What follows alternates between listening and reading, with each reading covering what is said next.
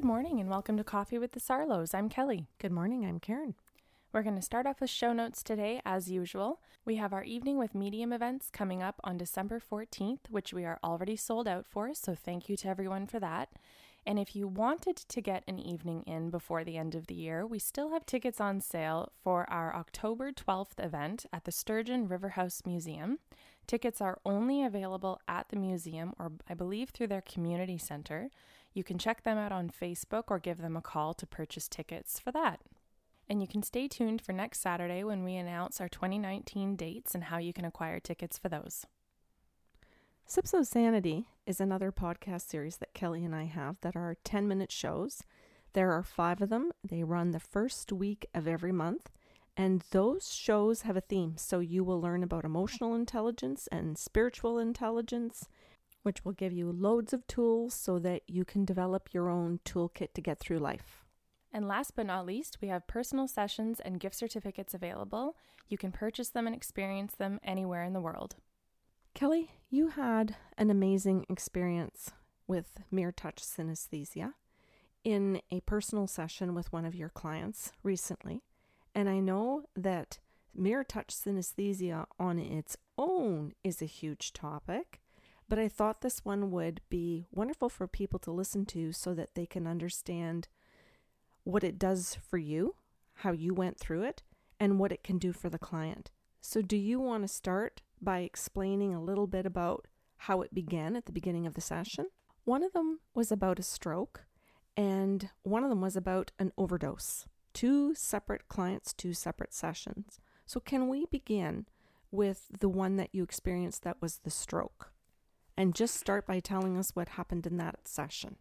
Yeah, she was someone who was present at our Evening with Medium events in August. And she's a longtime client who I've really, really enjoyed. She's very respectful, very open to all of the gifts.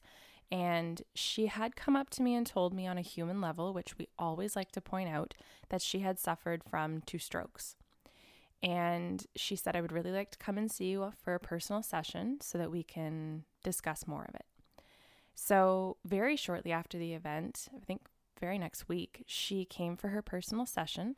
And when she sat down, I acknowledged that I had remembered, because we don't have the best memory, that she had told me about the stroke. And I said, would you like your husband to channel the information so that we can be walked through the experience? Her husband is dead. He is. So that channeling means that you're going to speak to her husband who's passed away and give her the information that he knows. Yeah. Okay. And it was unbelievable. A ton of things happened through this experience. And as you know, they all happen all at once. So I'm going to do my best to sort of talk about them orderly, even though it's all happening simultaneously. So her husband, who I will call Tony, just said, Kelly, I'm going to walk you through the stroke. And I point that out because he prepped me. He didn't just give me the symptoms. I didn't just start getting them before she walked in, because that does happen often. And we usually feel like we have to cancel the session, like we're not going to get through it, because we don't often know that it's the client that's walking through the door, right? So for me, this was a really nice gift that he just decided to give it to me while she was in the room. Do you have a choice? No. But he gives you a little bit of time. And this is unusual because you don't always get that gift of, do you want it or not? Which is why I called it a gift. Yes. Alrighty. From him to me. And so he said, let us begin. I'm going to walk you through this entire process. So you know that you're going to feel a stroke without actually having one yourself. Yes. And you're saying yes because you're going to be able to help your client. Yes. Well, that's extraordinary. Mm-hmm. I don't just think that's unbelievable. I think that's extraordinary. Oh, thank you. I don't know many people who would even say they would take being pinched for somebody else, let alone experience a stroke. Okay. Yeah, and she sat back and she just said, yes, please, thank you. And she knows that you're doing this on her behalf to help her. Yeah. Okay. And she's just so calm and so loving because she now knows I'm going to do what she did. And she just sat patiently so I could experience it safely. Wow. So she's going to sit in front of you while you go through all of her symptoms. That's a big thing. Yes, because that could be extremely traumatic post-experience for her. Yeah. To know that someone else is going to have what she had. Well, hold up too, Kelly. Like, is she sitting there with her cell phone thinking, do I call 911? No, she sits in total trust and calmness, just waiting for the process to happen. Huh. And that's one of the reasons I just love her. Yeah. Well, she's extraordinary too. Yes. Okay. So the first thing that happened was I started to get very dizzy, and I felt pretty disoriented to the point where I saw my right arm reach out in front of me. You're sitting, Kelly? I'm sitting. Thank but you. In my vision, as I'm staring at a blank wall and I'm feeling and seeing what's going on, I see my right arm come out in front of me and reach for something, and I feel like I'm falling forward. But Tony says to me, she reached out and thought she was falling forward, but she actually went backwards to her right. That's how dizzy she was. So that feeling of disorientation, not actually knowing what the direction is. So in the room, do you actually put your hand out physically that she can see you doing it? Yeah. And she confirmed in that moment, yes, Kelly, that's correct. I reached out for my kitchen counter in front of me, but I fell backward to the right. Oh, remarkable. That must have been quite a feeling for her to see you reach out and know that you fell backwards when it looks exactly the opposite. Mm-hmm. So that might have been a tremendous start for her to build a lot of, trust in the process you're going through with Tony. Mm-hmm. And I think Tony has done such an exceptional job over the years, because she comes about once a year or twice a year to check in with him. I think he's done such a remarkable job coming through for her that the trust is there. It's implicit at this point, which makes my job that much easier. So did they have that trust in the marriage while they were both alive? Yes. Yes and no. Because she still trusted him, even though he had his slip-ups or he had his humanness to him. Okay. But yes, underlying, absolutely. So while they're married, they have a decent enough relationship to have some trust. Then he crosses over and it grows more and more through this relationship with you as a medium. Yes, he was reliable. Okay. And then this reliability then comes through in this session to help her with her own stroke. Mm-hmm. I think all of that has to be pointed out. Yeah, thank you. I appreciate that. Yeah, Kelly, it's important because some people think you go and you see a medium as a one-off, and that this is supposed to be an experience you don't repeat. And what you're trying to say here is there's tremendous value to creating that as a relationship. That's a good point, because I think if you're channeling someone who, the person's mad at them when they've crossed and they weren't a trustworthy or reliable person, they can give accurate information through a medium, and the person might not understand why they still question the medium as a professional. Mm-hmm. Because the individual as a human was not a reliable person. Right. And yet we stay skeptic of the profession instead. That's my entire point of trying to break all this down for listeners. Okay. So now you're falling backwards. / she is and what are we going to call her? Let's call her Kim. So she's falling backwards, and then what happens, Kelly? Well, again, it's all simultaneous. So what happened was, as she was falling backwards, Tony says to me, she started falling and I was there to brace her. So he, as an energy, was behind her and was describing that she lost footing as she was going backwards, was close, I believe, to leaning on a wall, she had said, and he lowered her to the ground. Now, this is where it gets, I'll say, complicated, although I'm sure some people will argue it was complicated much before. He's lowering her to the ground so that this isn't technically a fall. The stroke itself was so fast that as she was falling, she barely touched the ground and picked herself back up. Wow. And he said, and I thought this was so funny and so sweet, he goes, well, that's Kim. She just gets on with things. She just picks herself back up. And it was such an endearing, sincere comment because he was talking about her personality consistently throughout life. Oh. That she had developed such a resilience in her personality that when something knocked her down, she picked herself back up and she kept moving. Oh, that's tremendous. Yes. And now she's fortunate that this stroke was so small that she could that quickly. Right. But he did say, I was there, I was with her, I was trying to lower her to the ground to hold her, but she picked herself back up and she didn't even need me. And he laughed. I thought that was so wonderful. Yeah, and she was laughing and she said, yep, that's true. And she did confirm that the stroke was that fast, or as doctors would call it, so small that she picked herself back up. It was technically a fall because she did make contact with the floor, but she picked herself back up and kept moving. So she and you, Kim and you, both got your affirmation about the briefness of the stroke and the fact that she could recover that quickly. Yes. Although, were there some things she couldn't recover as quickly afterwards?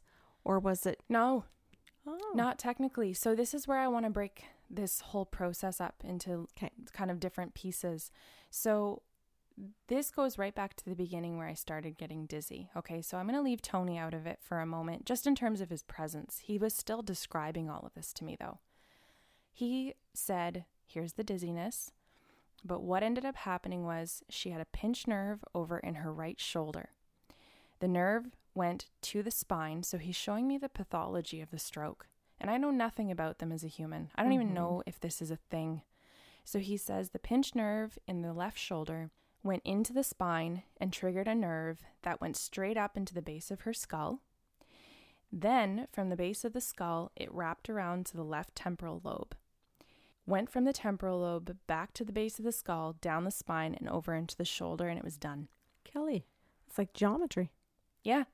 And it was electric and like an x-ray for me, but a colored x-ray, where I saw the blue and the changing of the colors as it hit the different trigger points in the body. Yeah. So it triggered a stroke in the brain, and this is where he said, not only is this the path, it went into the language center. Now remember that she had no more time than to feel the sensation of falling backwards, barely touch the floor and pick herself back up. But in that brief moment, she was still aware of the fact that she lost the language center for half a second. Kim knew this. Yes. Okay. She was aware that she could not formulate help. She could not formulate words, even though it was there. So those are two different kinds of centers in the brain, right? Where you lose the knowledge of what the word is, and then sometimes you know what word you're looking for, but you can't say it. We all know that feeling and those sensations in the brain, and when there's a disconnect. I don't know anybody that wouldn't. And then he said, but there was no damage. She lost it for such a short period of time that there was no damage. She speaks completely fine. There's no paralysis in the muscles. There's no paralysis even in the nerves. And I think that's remarkable on a human level, for her to have no residual damage in the body, that she just picked herself back up. She did check herself into the hospital to make sure everything was fine, and that's very responsible. But he just said, here's where the stroke occurred. Here's where she felt it in those moments, and it was done. When you say he, this is still Tony. Yes. Now I have a question. Does she have all of that stuff that occurred in the brain confirmed at the hospital, Kelly? Yes. Okay. Yeah. And what Tony did was he described it to me in a way where he said it was such a fast stroke that he compared it to if someone turned a light off and right back on, just one after the other, so quickly that if you were sitting in a room that was with lights on, that off on, your brain wouldn't even register that the room went dark. Does that make sense? Yeah. And she just started laughing. And I sat back and I thought, okay, she's either going to correct me or confirm me. And she said, Kelly, I checked myself into the hospital after my stroke, and her heart stopped for 9 seconds while she was in the hospital. Oh, my word. And the doctors said to her, Miss, you had such a small stroke. That's how they refer to it. Not fast, but small. And when the heart stopped, the doctor laughed respectfully and said, it's almost like someone turned your body off and back on. Oh. Just the way Tony described the stroke. So he used the same words. Meaning he was in her room with the doctor at the hospital. Right. Isn't that a wonderful affirmation for Kim? Yeah, use the same analogy. Yeah. And a wonderful affirmation for you too. So Tony's working hard to give you his 2 girls here, you and Kim, what you need. Yes. And I say that, Kelly, because it's not about what the public needs. It's not about what the listeners need to be able to believe something or change a belief in their own life. Mm-hmm. That's up to each individual as they listen to any experience that comes to them in their life. Yeah, to figure out if they're open. Yeah. This is just really for you and Kim. Mm-hmm. So now the second part of what I wanted to walk everyone through in this whole experience of synesthesia is that he's now taking me into her brain to hear her thoughts, which is separate from the synesthesia. So I've had the stroke, and now he says, I'm going to walk you back through it, through the different parts of the stroke, so you can hear her individual thoughts, which I think is really cool, because while the human brain wants to yell for help, there's another component of our thought process that's happening, and again, half a second long.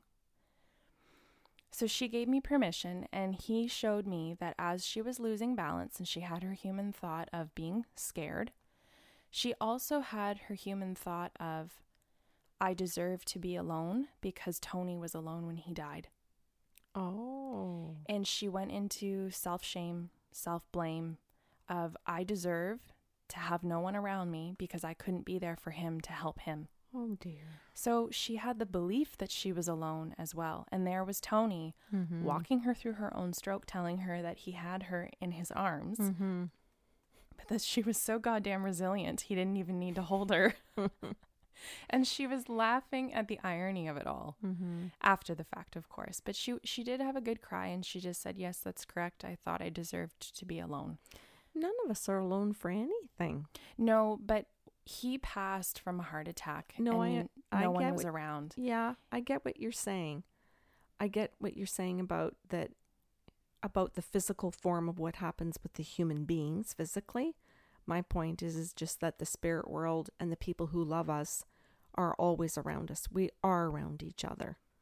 Well, and that was his point, was that he could not only describe physically what she was going through, but he could hear what she was thinking as he was holding her, as she was in her self-hatred and survival mode, which I think is unreal. I think it's unfortunate and unreal that we're going through one of the most challenging experiences of a life for Kim. She may be thinking she's dying in a split second. She may be thinking that she's going to be paralyzed for the rest of her life, or that her whole life is going to change in one split second. Light switch on, light switch off. What's it going to look like when it goes back on again? And one of the things that she does is to beat herself up in the process. Yeah, with the thought of, I deserve. Yeah. And he just said, that is not how I feel, and that is not how I saw it, and it's not how I remember my own experience. Right. So he had to bring her back into his own death years later, that she has grieved and moved forward. I don't think we ever really move on, but she's moved forward from. And he had to walk her back through that process to tell her that he was okay in his own death. And that while she had her own terrifying experience, they were the same in that they were both supported and loved. And that he knew, even in that moment where he didn't survive, that she still loved him, and that if she could have been there, she would have been. Boy, I hope people listen to that. Because this is the story of two people that actually did respect and care for each other, and how important that played out in both lifetimes. And then I think of the couples, married or not married, whatever sex they are, where they actually don't love each other, where they actually don't want to be there for each other. And what that can look like and feel like for them. People should listen to that very carefully. So that stroke was 10 minutes of her hour-long session. To me, that's still fascinating. After so many years of doing this job, it still fascinates me that I can have a physically, emotionally, and mentally traumatic experience, pick myself back up, still give the messages. That human can sit there like an absolute trooper and get through it as well. Yeah. And we can move on to other messages. Yeah. In an hour. Yeah. So I want to ask you something. At the end of that 10 minutes, do you need any time? Yes. And does she give that to you? Does Kim? Yes. I know her. So, I mean, to the degree that she's your client, but I know her well enough from those events, how respectful she is. So, unlike some other clients who don't give time, who think I'm paying for every minute, move it. Yep. she sat understanding that with the synesthesia, you needed, I'm going to say a moment, and I want to point something out. You're talking about needing a moment, Kelly. You're 30 years old. You have synesthesia and all of these gifts, and that you're going to see her for another 50 minutes and then other clients and other jobs in a day. Mm-hmm. And I can clearly recall 10 years ago when I first started doing this, I couldn't see more than 3 clients in a week. Mm-hmm. Because of the synesthesia, I had to sleep for hours after and before sessions. And you're talking about where you're at, and at 30 years old, to be able to process all of that pain and all of those experiences and then continue right on. Again, extraordinary. Thank you. And I think it's doable because of you. I listened to how often you needed to sleep. But more importantly, I think I listened to you and engaged in the debriefing process. So for yourself, where you were literally learning as you went about what you were experiencing, I think sleep was more important for you. And through that process, I got the vocabulary. You taught me by debriefing, then you read and you debriefed again even more correctly than the first time, and you slept. But for me, it was the language that you built. Yeah, I can understand that. Mm-hmm. And I don't feel that I need as much sleep as you did because I didn't have to pick up all of the books that you did. Yeah. It was taught. I learned through your experiences. And if anyone's listening and thinking, well, what in God's name could she possibly have read? I read things like Carl Llewellyn. I read things on books about astral travel. This wasn't just books about spiritual awakenings. This wasn't about yoga poses. Well, it wasn't cliches. No. This was actual hard quantum physics textbooks about how to bilocate, how to be able to split atoms. I read things that were in those types of details. So if someone's thinking, oh, well, I'm going to read about, transcendental meditation, stuff like that, it's okay, but it doesn't get you to the meat. It doesn't get you to actually a toolkit. No, and I think for people who do go ahead and read all of it, the cliche and the science stuff, it's one thing to wrap your head around a concept. It's a completely other thing to have the experience, be calm in the moment, know what's going on, or be able to label it based on what you've learned, and then to feel safe to do it again. Because like we've said, they are mini traumas every single day, all day long for other people. Yeah. Okay. So then my last point, it was that I just love Kim. I just love her so much. And when you said, does she give you the time? Does she pause? She literally sits there and says, sweetie, do you need a moment? Sweetie, do you need another moment? And I just think, thank God. Thank God for her. Do you want to get up and have a glass of water and we can just get back to it when you're done? Like there's just so much patience and kindness. And I think too, maybe on her part, just a little desire to just sit in silence with Tony. But regardless, there's so much respect for the 3 people involved in the experience, not just herself. Well, that's a wonderful point here, is that you're saying that in a session, Kim has the ability to be respectful of her deceased husband. Yes. And the process that he's going through to give the messages to you. And then respect for you and the process that you're going through, which is different than Tony's, to be able to fulfill what her needs are. And there aren't a lot of clients that understand or respect the spirit world to begin with. So she's a wonderful example in today's show of a person who actually has it at all those levels. So if that wasn't enough, you are in the same week are off now to see another client named Jordan. And Jordan is younger than Kim, and he has had some challenges in this current lifetime as Jordan with addictions to drugs. Is that correct? Yeah, and I didn't know that when I stepped into the session. This was our second session together, and the first session mainly had to do with heartache, actually, about his dad crossing. And his grandfather came through, and the 2 of them together, 3 generations, same side of the family, were just discussing his heartache over his dad's suicide. And that took up the hour. We talked a lot about that, how it's affected his relationships and how it's affected his belief system and his love or relationship with his own father. Now, when he came in for his second session, I had no idea. He is I will say, a very well put together gentleman. He's very physically strong. He's got great posture. He carries himself well. He's got direct eye contact, anything that you would think that really connects you to a person who's very present. So you're saying he didn't present as a junkie? Because some people listening are just going to think, well, why wouldn't you know that? Wasn't he skinny? Didn't he have crooked teeth? Didn't he have needles marks in his arms? And those are all stereotypes, right? I realize that. I'm just trying to present this for people who are listening so that they can understand what you were going through. Well, if you think about drugs, it's been a common understanding that marijuana is an average man or everyday man's drug. It's accessible and you don't have to have a huge income to be able to afford it. Cocaine is a status drug, and there are many people using that who are in high power jobs, very wealthy, have families, but they don't present themselves as junkies either.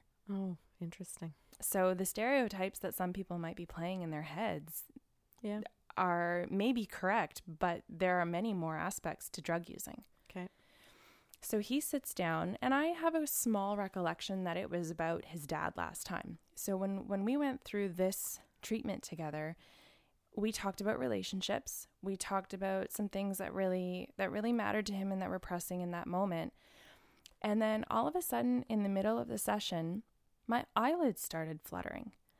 And my eyes went completely out of focus. They literally felt like they weren't working together, like they were just doing two separate things. Each eye? Each eyeball. Oh my God. What the hell is that? Yeah. And I kept blinking, probably it was basically like rapid eye movement. Yeah. And blinking that fast as well.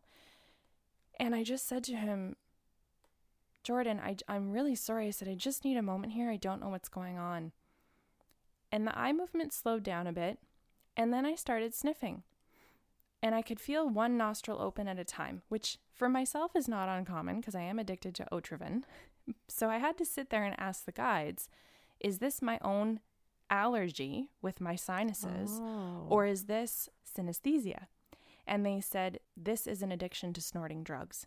Oh, Lord. And I went, oh, shit. Okay. And then the rapid eye movement started, and the kind of like the scanning, which is what the eyeballs do, right? But they're doing it two separate.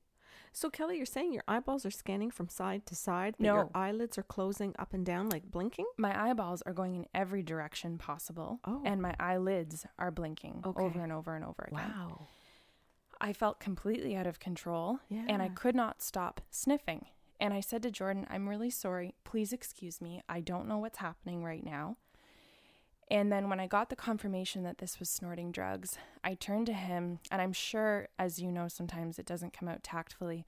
I said to him, you're a drug user. And he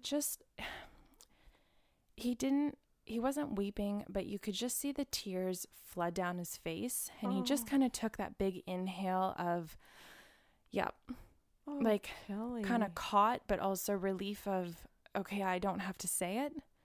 Because I think he knew what was happening to me, but didn't want to offer, which I appreciate. Yeah. And I said, give me a moment. I'm getting more information. I'm just going to experience whatever's happening. And I said, you snorted the drugs. And he said, yes, that's correct. I said, they're going right to my frontal lobe, right to the center of my brain. Like between your eyeballs? Yes. Center of the forehead, third eye, however you want to refer to that. It was just pulsing. It was hot. Then it was like stinging cold. It was so many different temperature sensations. Yeah. And again, my eyes won't slow down. And I said to him, Jordan, excuse me, this is going to be extremely unprofessional. And I just slouched right down into my seat. My legs went out straight like a board in front of me because my body went rigid, which happens when you overdose. Oh. But I would not know that. I've never experienced drugs.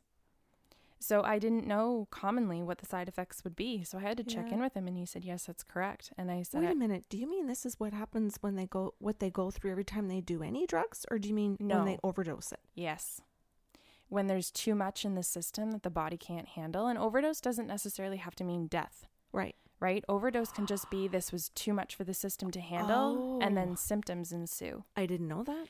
So he was showing me what was going on with his brain because he couldn't function, couldn't think, couldn't talk. And I said, I really want to go fetal right now. What the fuck? Why would you take drugs that... Sorry, I'm rampaging. I'm losing my shit. I'm sorry. And everyone has a different reason for using. Oh, well, I understand that. It was an impulse as to, if this is what's going to happen to your body, why would you do this to your body? Because of what happens before the withdrawal symptoms, right? So the high that you get before the withdrawal symptoms is what people use for. Which listeners need to know, you and I don't do drugs, never have. So this is why my response is, why the fuck would you do this? Because drugs give the same levels of high that we get journeying. Seriously? Mm-hmm. Well, but if you can journey and do it without drugs, why would...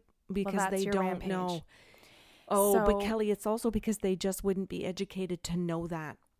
Right. Shamans don't run around and say, we can teach you to get high. Well, some do, though, and we've talked about that before. Okay. Right? Because some people do journey and do these meditations under the influence. Oh, anyway, this true. podcast is not about that. Right. This is about synesthesia.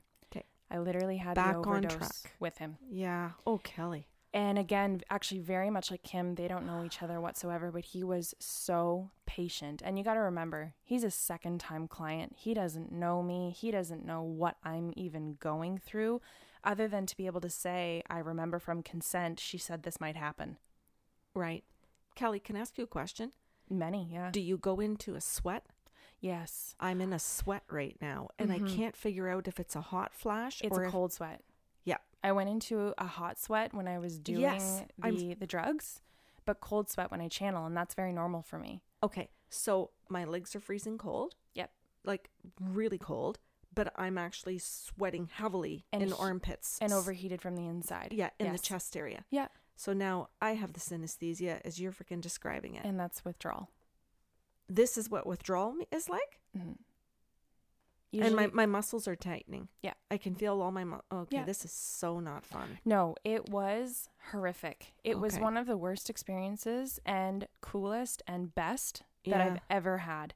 And I was telling this to our good friend Val afterwards. I said, I got to tell you, of course, confidentiality upheld. I said, I got to tell you what I experienced today. And I said, I'm so excited. And after I described it, she goes, you used the word excited. I don't get it. And she said, is it because this means that the gifts are stronger? And I said, yes, that's the reason, because I could sit there and then, very similar to Kim, explain to Jordan what his thoughts were. Go on. What his thoughts were in it, where I'm not good enough, I'm not smart enough, I'm not attractive enough. It was all of the lack he saw in himself, where he went for the high because of the lack of confidence. Okay, there's my answer. Why would somebody do that to themselves? You feel on top of the world. And you all of a sudden have the confidence you didn't have. Or you're just out of your mind. Okay. That the and you things don't that care. matter don't matter when you're high. Okay, so it can be either giving you what you need or escaping the need to have it at all. Yes. Okay, thank you. Mm-hmm. That just walked me through something that I've never understood. Yeah, and so to have that traumatic experience happen sitting in my professional chair, I don't know how else to say that, because I hear those thoughts, I can have absolute empathy as to why he did it in the first place. Because, like I've said, people have come in hungover, and I literally just want to be like, get out. You did this on purpose and walked in currently hungover. He walked in sober, wanting help to get information about what his soul was experiencing in that process of overdosing. Right. Kelly, did you get to the core of where he first heard that you're not good enough, you're not smart enough, you're not attractive enough? Does that come up in that session to help him? Yes. So it comes back where he starts to show me himself as a young child. Yeah. Who said it to him, where he then finally accepted it. Because sometimes we don't accept it the first time we hear it.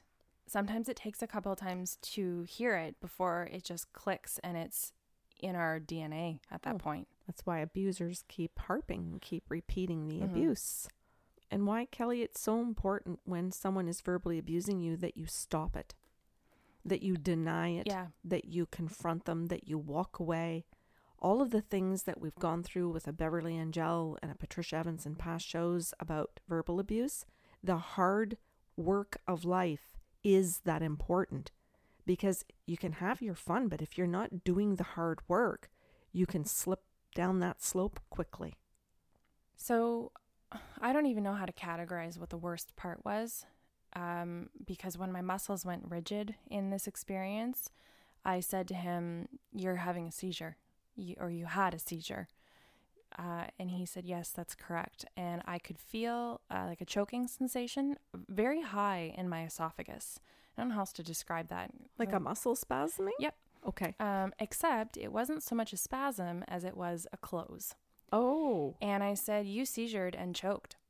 Like, choked. And he said, "That's correct. I should not be alive today." I was just going to say, if his throat closes, then he had a very near-death experience. Yes. He said that it was confirmed that and he worded it in the way that what he did to his body, he shouldn't be alive today. Right. Those were his choice of words. And I affirmed, just in the sense that everything I was feeling and being told, because keep in mind, the guides have to tell me that I'm choking.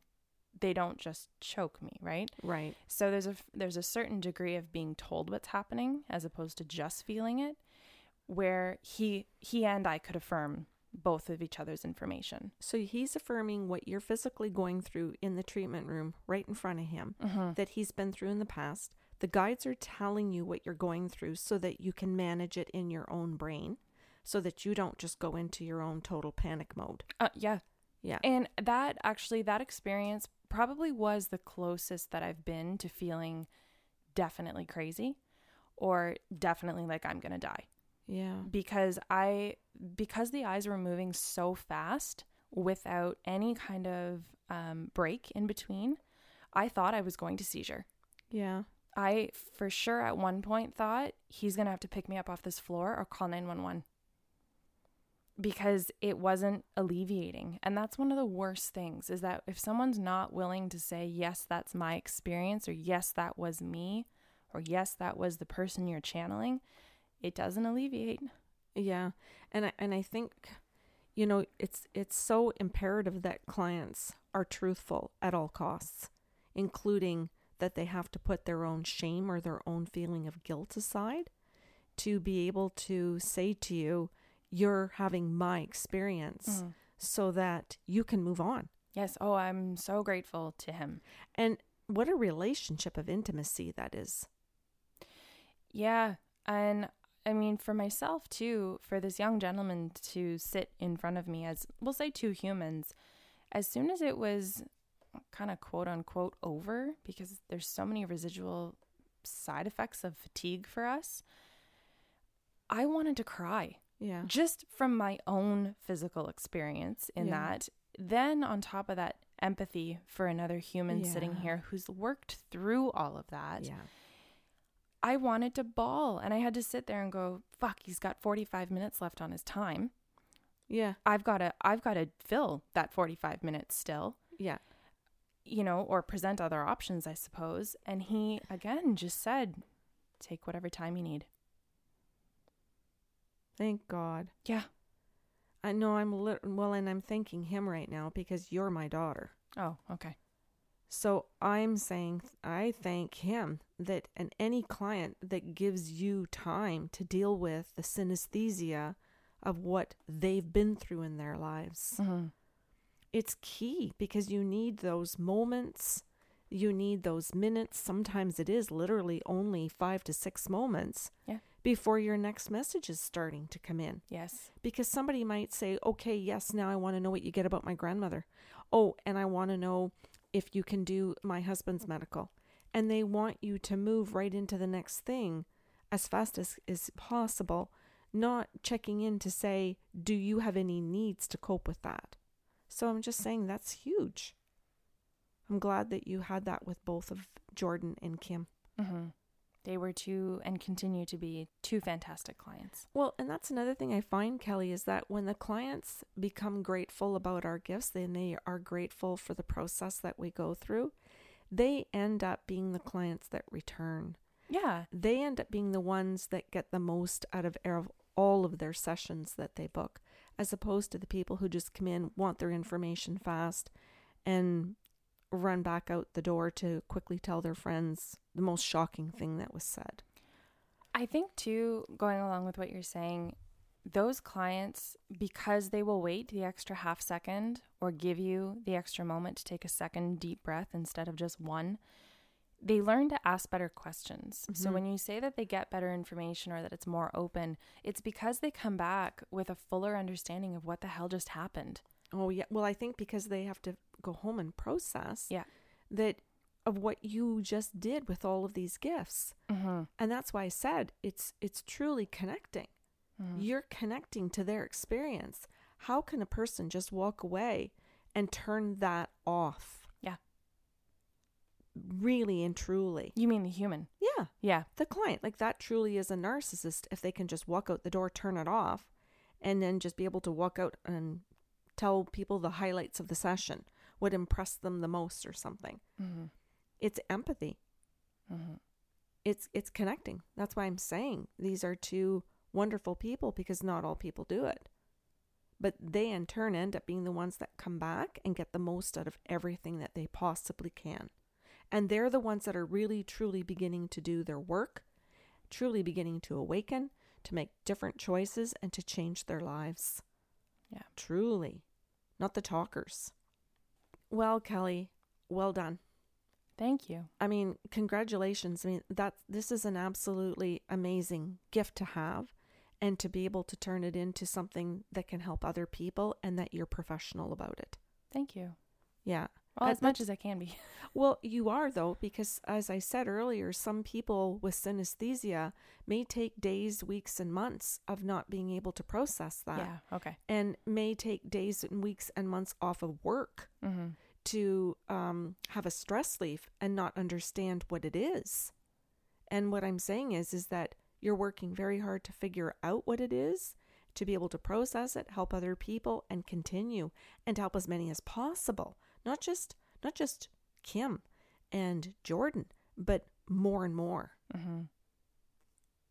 Yeah, thank you. So once again, you are extraordinary. I appreciate that. Oh. Well, Kelly, thank you for today's show. It was a pleasure. And if anyone in the audience has any questions, any comments that you'd like to make about the show, if you're looking for information about synesthesia or an appointment with Kelly, you are more than welcome to go to the website bysarlo.com. All of our information is on the site so that you can contact us. If you're looking for our email to contact us, it is info@bysarlo.com. And otherwise, we hope that you all enjoy the rest of your Saturday.